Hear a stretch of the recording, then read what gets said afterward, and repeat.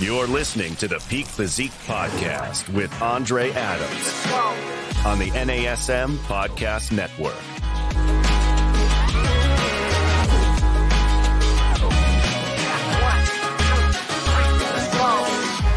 Hey guys, welcome back. It's your boy Andre Adams, NASM Master Trainer and IFBB Physique Olympian. I'm so excited to be back. We actually just got back yesterday from the 2023 Mr. Olympia in Orlando, Florida. All kind of good stuff was going on out there. We actually arrived about 4 or 5 days early, and we got to do some cool experiences. Everything from meeting some of our good friends like Cass Gillis up at Ronnie Coleman's headquarters and doing some fun last minute workouts there and promotional work. And then of course, for all you guys that were able to tune in or physically make it to the expo, we did the live stream. So we had all of the top Olympians, notable figures in the industry, some Hall of Fame bodybuilders, and everything from predictions to breaking down day one and day two action, and then just interviews of what it's like to be in the shoes of those top Olympians. So I want to do a nice little recap today. I'm going to break down each of those Olympia champions by category and division and share with you some insights of what the judges are looking for, what I myself as a former Olympian can relate to, or things that we might be thinking about as these athletes were peaking out for that show. And then more importantly, what can you guys apply to your own training? Or if you're a coach, what can you integrate and what should you be thinking about in 2024, for that season and how to apply it to your own contest preps? So let's dive right in. We are going to kick things off with the big boys, the Open Mr. Olympia Championship. If you guys saw the action, it was really a toss-up between those top three, and a lot of people were thinking it would be a repeat of last year, where you had the reigning defending champ Hadi Chutman, formerly a very successful 212 bodybuilder who moved up into the open division and was so competitive there that he actually won the Mr. Olympia title last year, narrowly against one of my good buddies, Derek Lunsford, who, again, just a genetic monster, right? Derek's got that killer mentality where he's always sharpening the saw. He's in the gym, he's doing the work. And somehow, coming from the 212 Mr. Olympia champion, Derek was able to come up into the, the big arena with the open bodybuilders and not only hold his own, but actually dominate. And it's been amazing to see his journey too with different coaches. I know, right now they're working with Hani Rambod. Both of those guys I think they're both Evogen athletes now. And just seeing them somehow find a way to come back 2 to 3% better every single year. And that's that ain't done yet mindset. So I think that was a big upset for most people, right? We were expecting Hadi to run away with the conditioning. That's one area that Derek's previously struggled. They're both mass monsters, insane proportions, good symmetry, top to bottom, left to right. When we talk about front to back, I think in previous years, Derek, although he had the most developed back, maybe the widest lats and X-frame, it was one area from a conditioning standpoint that maybe he lacked just a little bit when you put him up against, the top 1 or 2 in the world. But to most people's surprise, Hadi, I felt like personally, Hadi maybe was winning 1 or 2 of the front poses, but you could argue that Derek was there. You still had Samson in the mix. Samson's come a long way, and honestly, he's got to be back of mind, top of mind for everybody in the upcoming Arnold and Olympia races because he's that good. The one thing that was a little off with Samson was the conditioning through the legs, and it really showed when you put him next to Derek or Hadi. On those front and side poses, you could see definitely a big gap in the level of muscle separation and conditioning.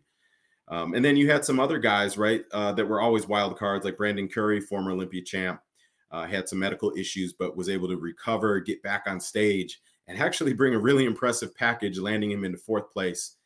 So Derek with the big win, congratulations.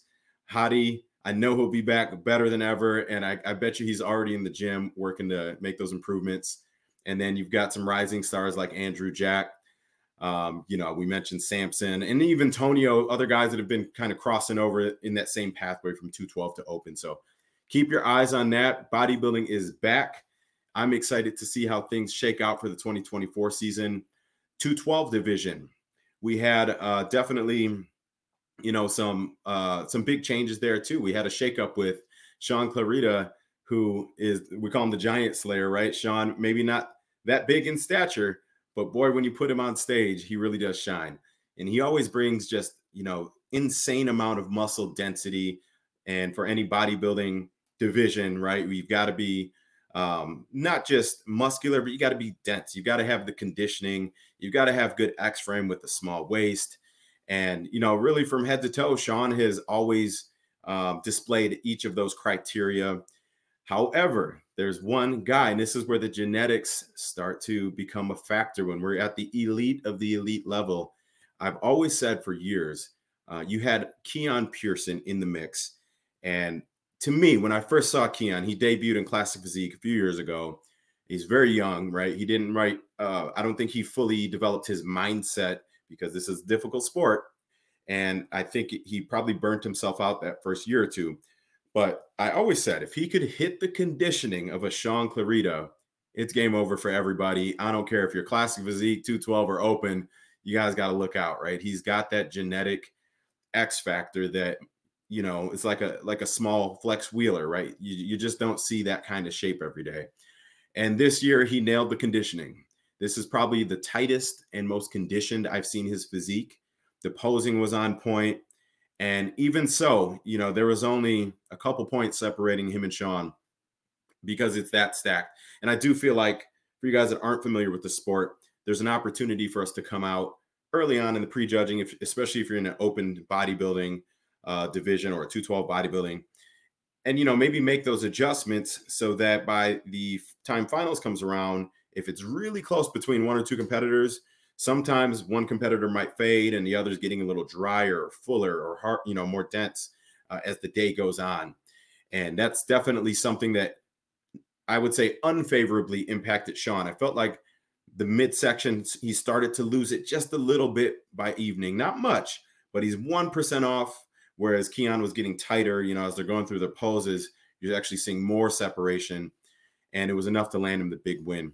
So congratulations, Keon Pearson, on his first 212 Mr. Olympia title. It's been a long time coming. You had a lot of other Hall of Fame bodybuilders that, were also in that mix too. But definitely a great division. And that takes us to Classic Physique. So that's my current division. I actually started in men's physique. Classic is always a fun one to watch. And I honestly, coming into this one, I really had no doubts that Chris Bumstead would repeat. And, he's definitely a fan favorite, but I don't think that should take away from the level of physique that he's developed. Chris has definitely taken things that maybe hindered him in the past, right? In those first couple years, I actually competed against Chris in Toronto back in 2017. And you could already see he was on his way to becoming, a multiple time Olympia champion. At the time, you had one man standing in his way, right? And that was really Breon Ansley. And Breon is just so super conditioned and dense from the back. At the time, that was kind of the gold standard. However, over the years, I think Chris, as a tough competitor, he took that as a challenge, right? If I'm losing shows from the back this year, guess what? Next year, I'm going to put so much emphasis on that. It's going to be one of my strongest points. And over the years, that's exactly what he's done. He's taken those weak points from the posing, maybe density and detail from the back, and now made those some of his strongest attributes. And I don't even think it was close. It was a pretty big gap between Chris and second place. So and second place was still Ramon, who has an incredible physique. I think just the way that his structure is, the clavicles are a little bit more narrow than Chris, right? So he's going to have to do different things to bring out more width and X factor through the lats, get those outer quad sweeps a little bit wider if possible, to be able to hang with Chris. That's going to be a tough feat, and anything could happen. Chris could come out 1% to 2% off at one of these shows, and Ramon's, 2% to 3% better, and you get him on the right day and it can happen. But I would say it's unlikely, right? If all things being equal, they both hit their peaks each year, no one gets injured, I think Chris is going to stay in that front seat. And then, of course, you've got guys like Terrence Ruffin, masterful artistry with the posing, but he's in stature a little bit smaller than these guys. So he's got to be even more impressive than the average athlete to be able to hang with the big guys. And Wesley Vissers has been in that mix. Breon's still hanging around in the top 4. But Urs has been right on everyone's heels, and I don't think a lot of people give him enough credit. The guy's made incredible changes to his physique over the last couple of years, and don't sleep on him because he's still knocking on that door, and he might surprise a lot of people over this next year or two. All right, guys, if you're just joining us, welcome back to the Peak Physique Podcast. I'm your host, Andre Adams, NASM Master Trainer and IFBB Pro Physique Olympian.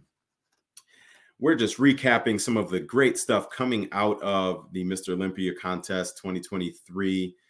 And we covered some of the big men's divisions. We're getting down into men's physique. Another surprise, maybe a surprise to some. It was a little bit of a surprise to me, but we shook things up, and you got a new champion in Ryan Terry. Shout out to Ryan.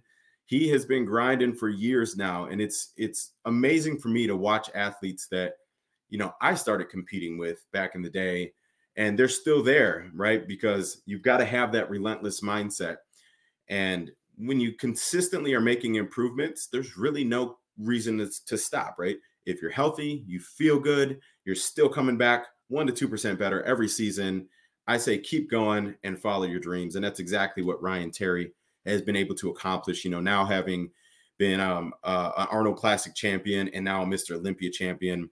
And why this is significant to me is you had not just, dethroning the current champion in Aaron Banks, but dethroning or beating some of his idols that he probably looked up to or aspired to in the sport.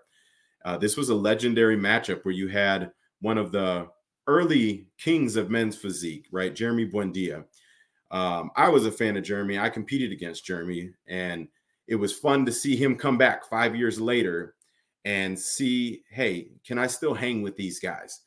And, for Jeremy, for you guys that saw the photos, I think he missed his peak just a little bit.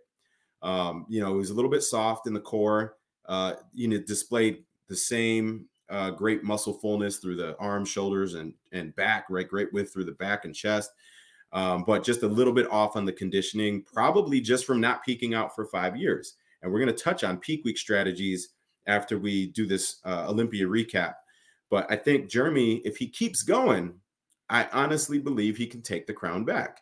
It was refreshing for me to see some of the, I guess we're the old guys now. So some of the more classic style men's physique posing, as it, it's evolved and it's kind of gone a different direction over the last few years. Some love it, some hate it. I'm a fan of the old school, so it was fun to see him bring that back. But you had Jeremy with, I think 4 or 5 Mr. Olympia titles previously. He had so many I lost count. Then you had, Brandon Hendrickson, who's got 3 Mr. Olympias and some Arnold Classic wins.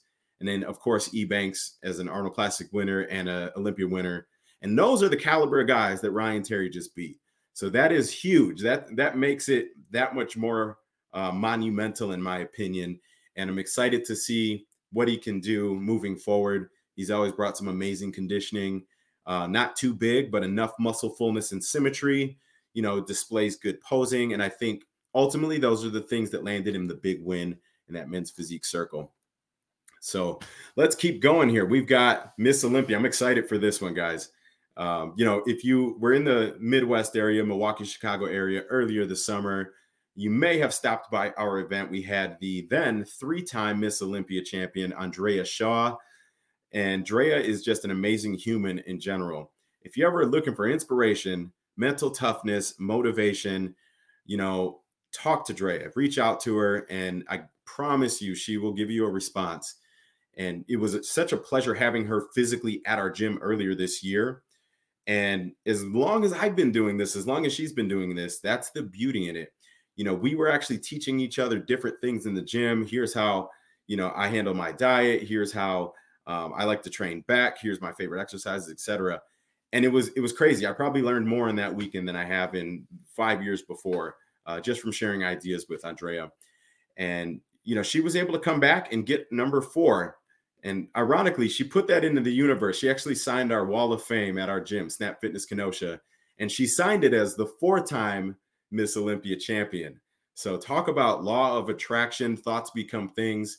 Drea put it in the universe and brought it into fruition. So a lot of people were a little nervous. If you saw the Rising Phoenix show about a month ago, Drea performed beautifully, but she definitely didn't want to risk peaking 100%, a month out from Olympia and then risk your Olympia peak.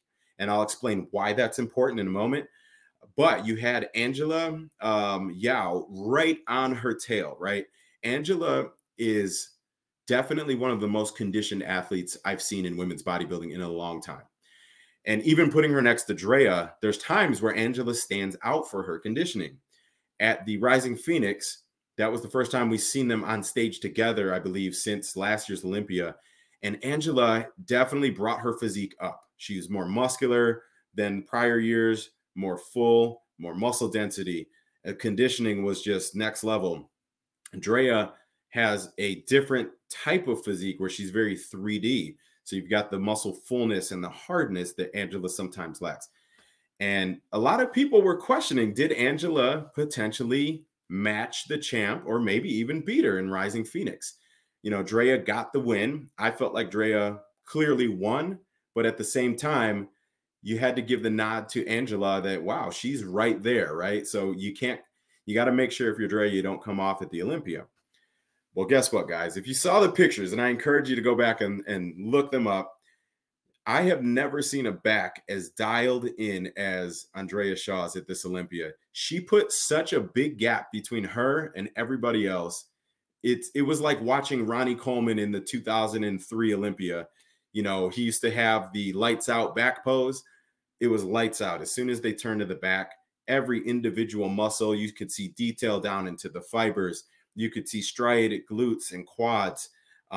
Everything was full and hard. She nailed it. So hats off to Drea. Extremely impressive win. Couldn't be more proud of her. So I'm looking forward to getting her on a subsequent episode of Peak Physique Podcast. So stay tuned. That will be happening over the next couple of weeks. Fitness Olympia. That was a tough one. So there was a lot of legends competing in the Miss Fitness Olympia. A lot of people consider her the GOAT. You still got Adela out there too, but Oksana Grishina, definitely one of the GOATs for women's fitness, making her return after being out with a calf injury last year. You had Missy Truscott, the two-time and reigning Miss Olympia champ. And then you had another good friend of ours through NASM. She was, one of the contributors with the PBC course, Whitney Jones, three-time Miss Olympia champion, all in one show. And among those, you had Arnold Classic champs. You had up-and-comers like Taylor Learmont, who just won the Legion Sports Festival. Insane level of competition and depth. And to summarize, if you guys watch the action, Oksana Grishina took home her 5th Miss Olympia title, which was beautiful to see. I'm so proud of her. It was amazing to watch. It would be like watching Michael Jordan with the Wizards come back and win one more title just to cap off an illustrious career. And that's what we saw with Oksana. So kudos to her. Missy Truscott may have been in a position to win her 3rd Olympia title after winning the physique round earlier in the day. And she actually suffered a very bad knee injury in the fitness routine. So wishing her a speedy recovery. We're sending you lots of love and prayers, Missy. And then Whitney as well. I think Whitney, I haven't talked to her yet, but it looked like she may have suffered a dislocated shoulder or something was going on with the shoulder. So she finished her routine, but definitely was in a bit of pain by the end of it. So same thing, wishing you lots of love and a speedy recovery, Whitney Jones. And then congrats to Taylor too. Taylor just had her pro debut at Legion Sports. I was there. I got to witness her performance. It was insane. Next level performance. And she placed runner-up only by a 1-point margin to the now 5-time champ Oksana. So Taylor, keep doing it. You are going places. Figure. No surprises there. Little Miss Sydney Gillen. She is the Michael Jordan of figure. She now has, I lost count, but I believe it's 7 consecutive Miss Olympia titles in the figure division. One of the most difficult women's divisions on the planet. And, we still had kind of a repeat of last year. So good friend Jessica Reyes Padilla placed runner up. She's also the reigning Masters Olympia champion. So hats off to Jess. Really a stacked lineup. Figure, again, the talent is very deep there. Lola in third, moving up a couple positions. So definitely a stacked division. Looking forward to seeing another showdown at the Arnold Classic, in March. So that'll be a good one.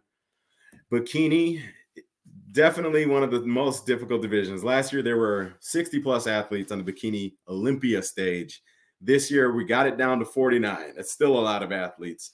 But when we talk about criteria, I would say bikini and wellness might be the two most difficult because the criteria is not as easy to follow as, figure, or I would say women's physique or bodybuilding.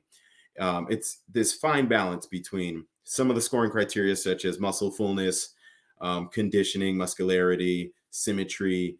And it's such a specific criteria that sometimes these things look different on different people, right?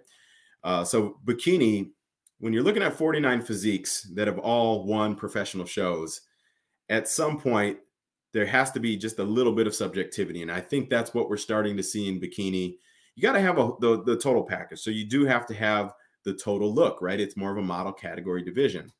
Last year, there was a big upset with Maureen, who is absolutely stunning on stage. Beautiful flow, symmetry, less conditioned than some of the other elite athletes in the bikini division, such as our good friend Ashley Kaltwasser and, other girls that have really developed a very athletic physique. Maureen was that, but she was a little bit less conditioned and more full. And that allowed her to win the title last year and shift the entire direction of the division. So you guys that are coaching athletes, you always want to set your standard by looking at that reigning Olympia champion. And then we're going to take that look. And when you have an athlete that you're working with, you want to do a needs analysis. So compare your athlete front, back, side, through all the poses. If it's a female athlete, hair, makeup, stage look, presentation, stage poise, all these things. We're doing that needs analysis against the reigning champion. That's what the standard is for the league. And I think one misconception while we're talking about bikini, one misconception is that there's a gap that here's what a regional amateur, or we'll say a novice amateur athlete should look like. Here's what a national athlete should look like versus a pro or an Olympian. And that's couldn't be further from the truth. The judges really want to make sure that there's no difference in the criteria. So if you're a novice competitor, you should still be aiming to look like the pros and the Olympians. That's the goal, right? We're not going to reward anything different. The judges obviously can only judge what's in front of them. Back to bikini. Top three. We had Ashley Kaltwasser, we had Maureen, and we had Jennifer Dory, all former Olympia champs. Ashley with 3, Maureen with 1, and Jen with 1. And then even further out, if we go further down the line, 4th place, you had Laura Lee. And then I want to say 5th or 6th, you had Issa, right? All of these are either Arnold Classic champions or Miss Olympia champions. So this is the level of competition that we're talking about in the bikini division. These girls are some of the absolute best in the world. And all it takes is that 1% difference. You come off just a little bit, off from your peak physique, pun intended, and it can drop your placing. So that was definitely a good battle to watch. Going into finals, had no idea which way they were going to lean. Maureen was looking a little bit softer through the glutes than Jen. Jen was a little bit sharper.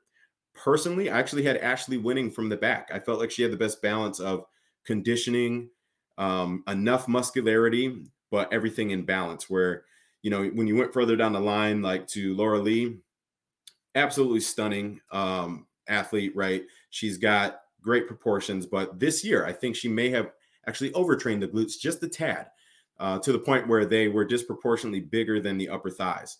So I think she may have dropped a couple places because of that. But, when we got into those top 3, pretty even from the back. I had Ashley up just a little bit. Jen, you could argue maybe winning that back pose as well.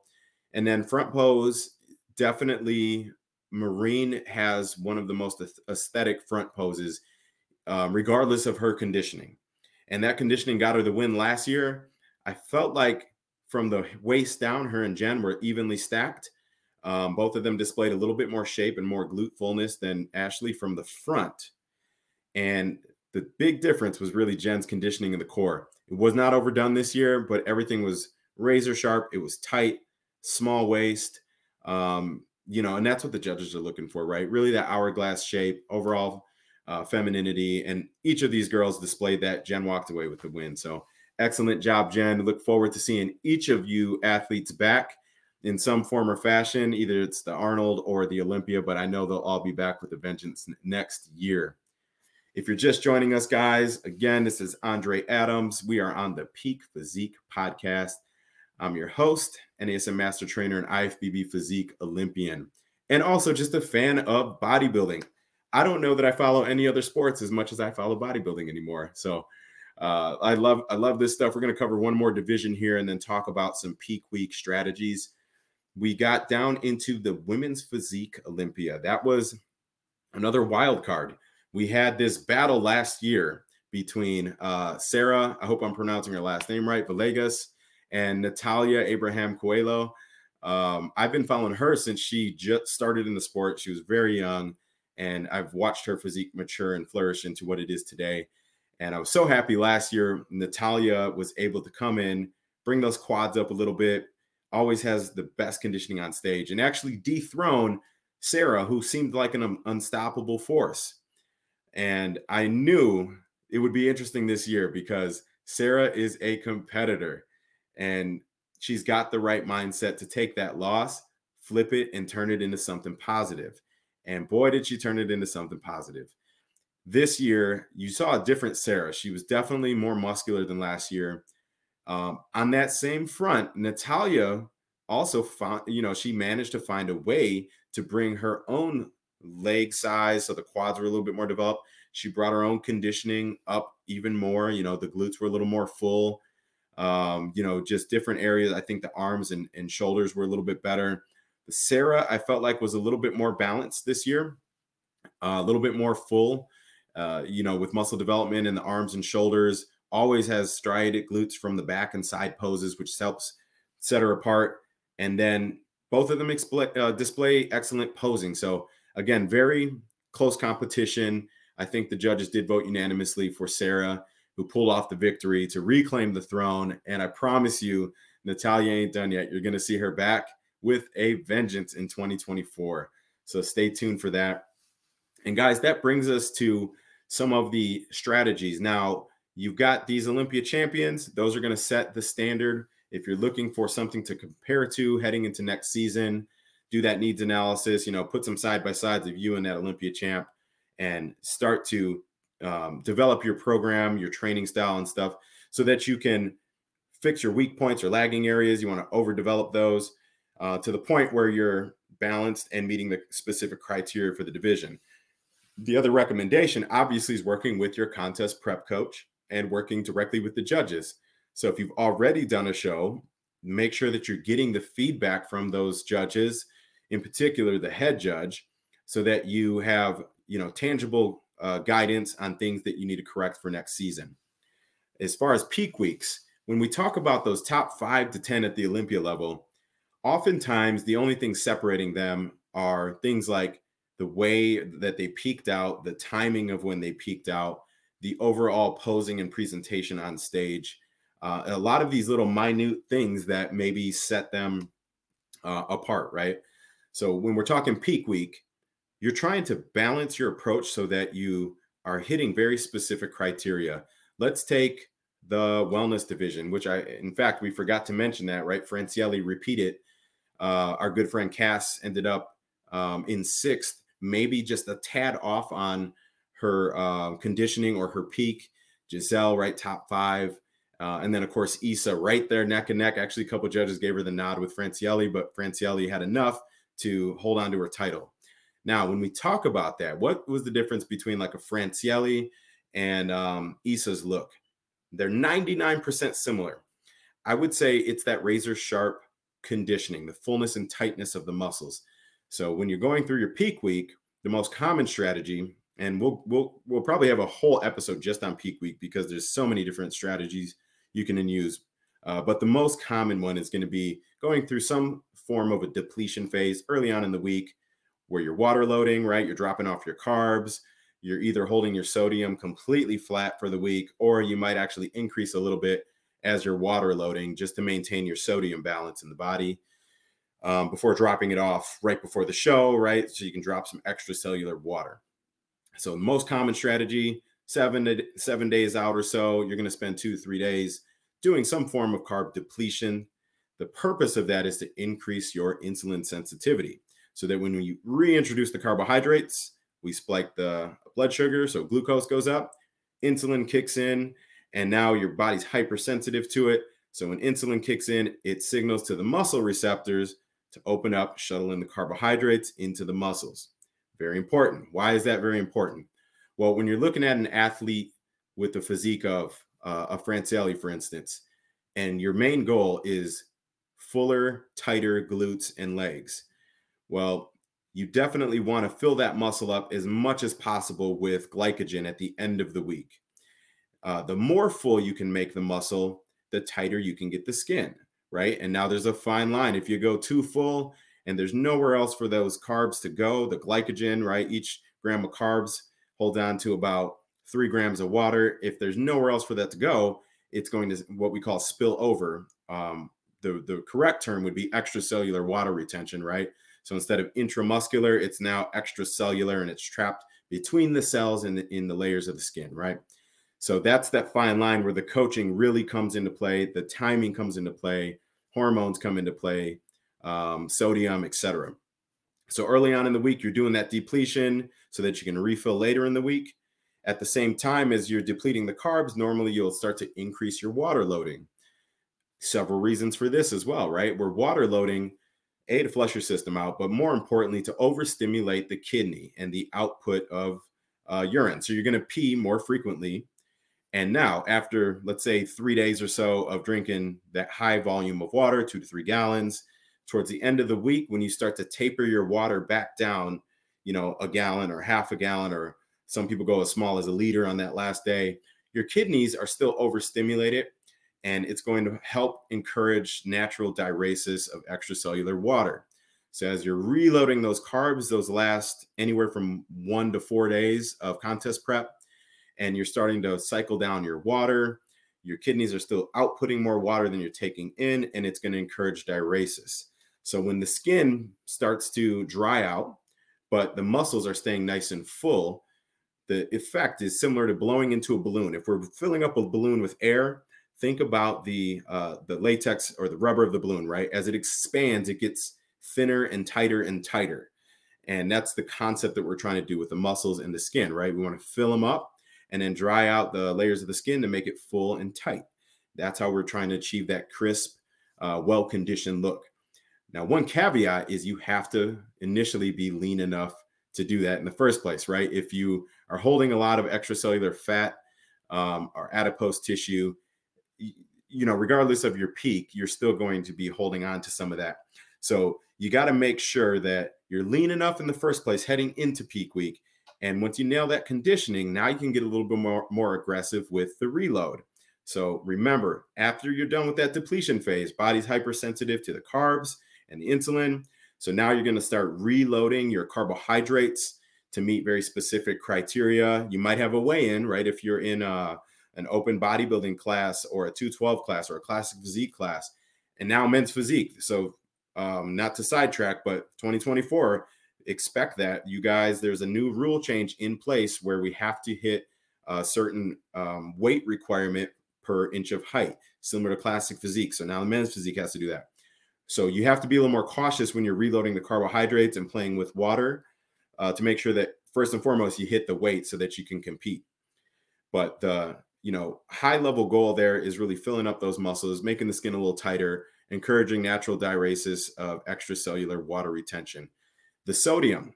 So as you start to bring your sodium back down to normal, let's say you're about 2 days out or so. Now your body's trying to find homeostasis. It's trying to help, just balance everything out. As you start to drop your sodium back off, it's going to help your body release some of that extracellular water. So that's also part of the reason that some people choose to sodium load earlier in the week. Now, if you're a bikini athlete, your goal is not to come in too hard, too dried. You don't want to be stringy. You don't want to have extra details on the muscle fibers or you'll get scored down, right? That's not part of your criteria. So all physique divisions are not created equally. So if you're in a division like bikini or wellness, then you might not do anything with your sodium, very little with the water manipulation, maybe just scale back your intake, the final 12 to 24 hours, just a little bit, just to keep you dry the day of. But you definitely don't need to go through any extremes. And here's the risk. The biggest thing that I see that athletes or coaches get wrong when they're peaking out, and I see it all the time, they look better a couple days before or even a week out from a show, and they look better 1 to 2 days after the show. What happened? Well, let's talk about that. Usually it came down to overcompensating or over manipulating the water, sodium, and carbohydrates. And what can sometimes happen too is a bad reaction where you do some crazy changes with, let's say, sodium and water, and you take a diuretic, and now all of a sudden the kidney, it's got that loop feedback, right? The kidney senses that the sodium to water and then potassium, all these levels are off, and it produces a hormone called aldosterone.